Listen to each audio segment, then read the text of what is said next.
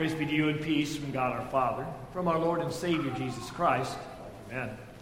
I invite you to turn your attention to our first lesson through Genesis chapter 6, especially verses 11 through 14. We're reminded that, like Noah, we too need to prepare an ark to save our families. We pray. Lord, may the words of my mouth and the meditation of our hearts be acceptable to you, our rock and our redeemer. Amen. One of the major themes of Advent, of course, is prepare. Lots of reminders of that. Lights, music, advertising, everything around us at this time of year reminds us that we're preparing for Christmas. But Advent at church reminds us that we're preparing to celebrate more than just gifts. We're preparing to celebrate the gift. Wonderful gift that God gave us, the birth of his Son to be our Savior. There's another theme that comes out from our scripture readings this morning. Prepare for a second Advent, the time when Jesus is going to be coming again in glory, not just as a baby to save us, but as a glorious King to judge the world. Our first reading today talks about Noah and the flood because in our gospel lesson, Jesus mentioned Noah and the flood. He mentioned that we can learn something from what happened in the days of Noah as we prepare for his coming again in glory.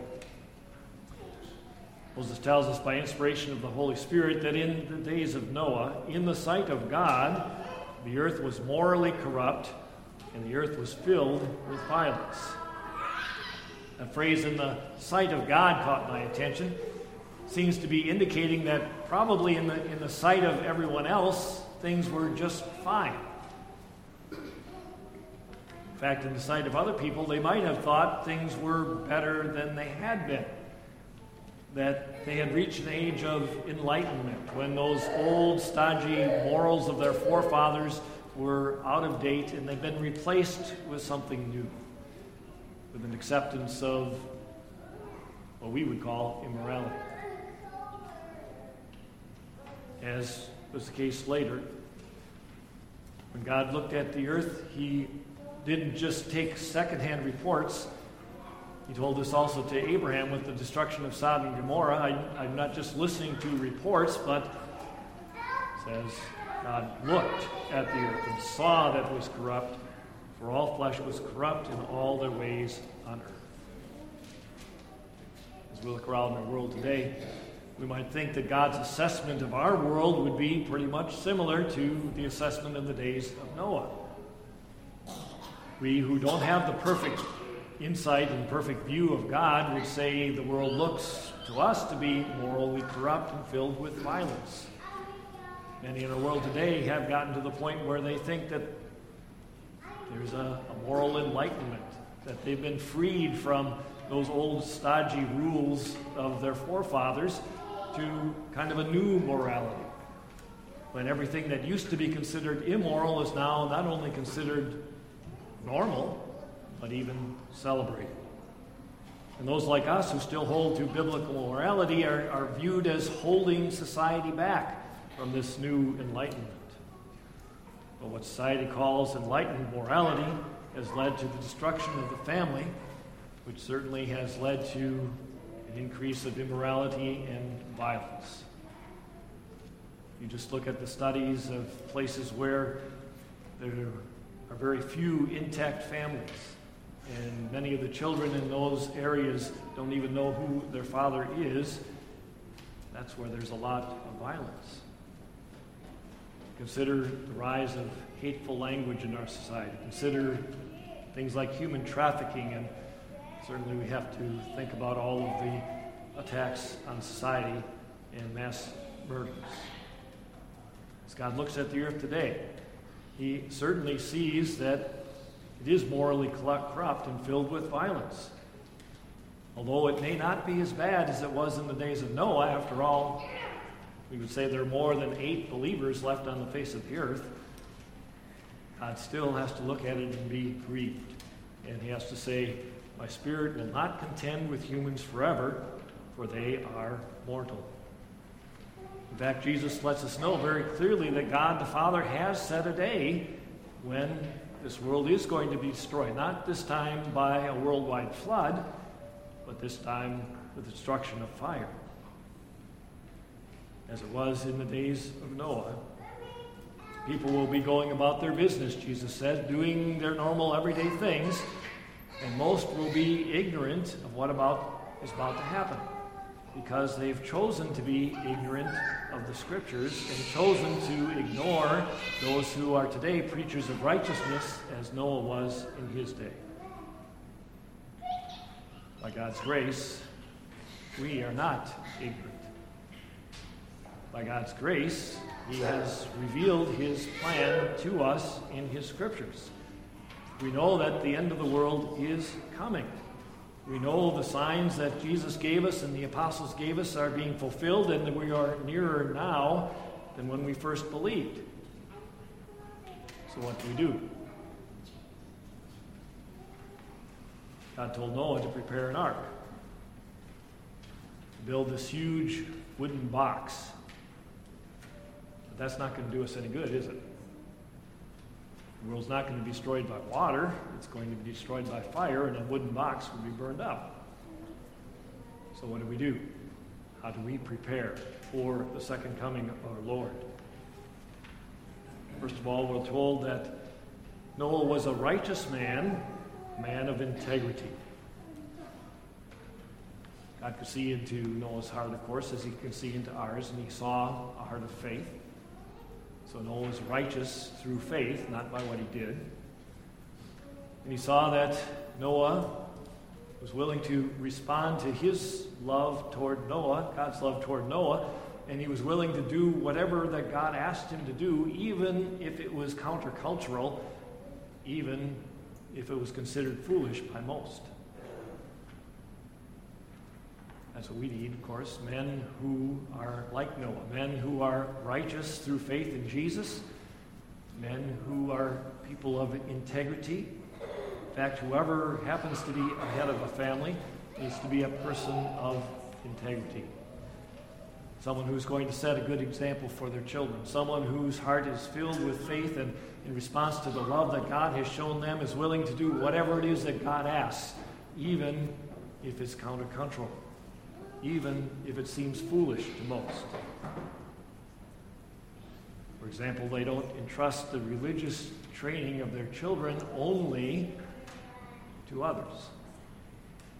They might make use of things the church has to offer, a Christian school or Sunday school, but the primary education of their children is at home, where they pray together, where they read the Scriptures together, where they make time during the day to make sure that everything they talk about has a connection with God and His Word.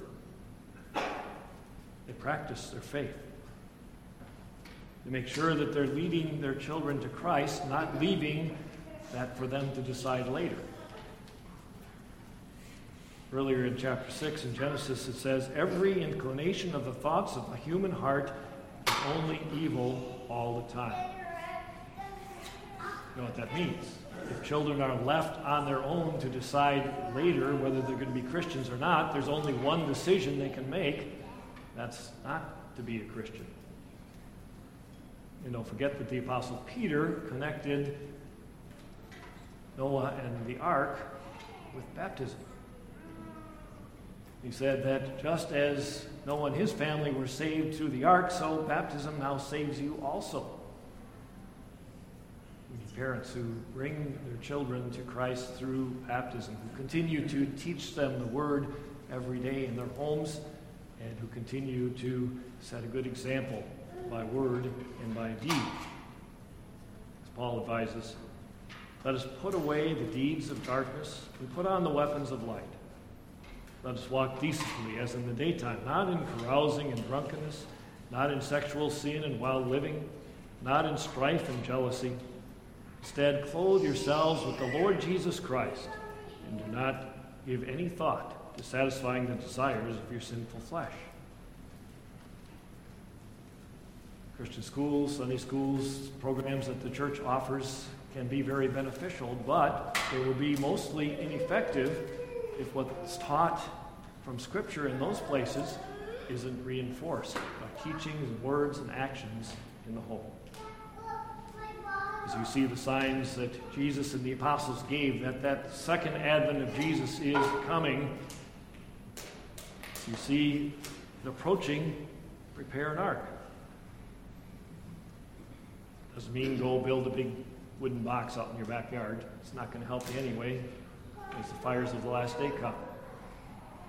Prepare an ark by making sure that you have a home where Jesus is Lord, by doing everything that you can to make sure that those that you love know that they have fallen short of the glory of God, that they're sin,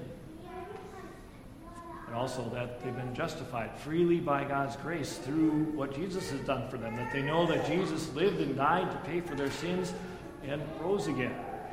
Do everything you can to make sure that your home is an ark that's insulated from all of the immorality and violence of the world around us.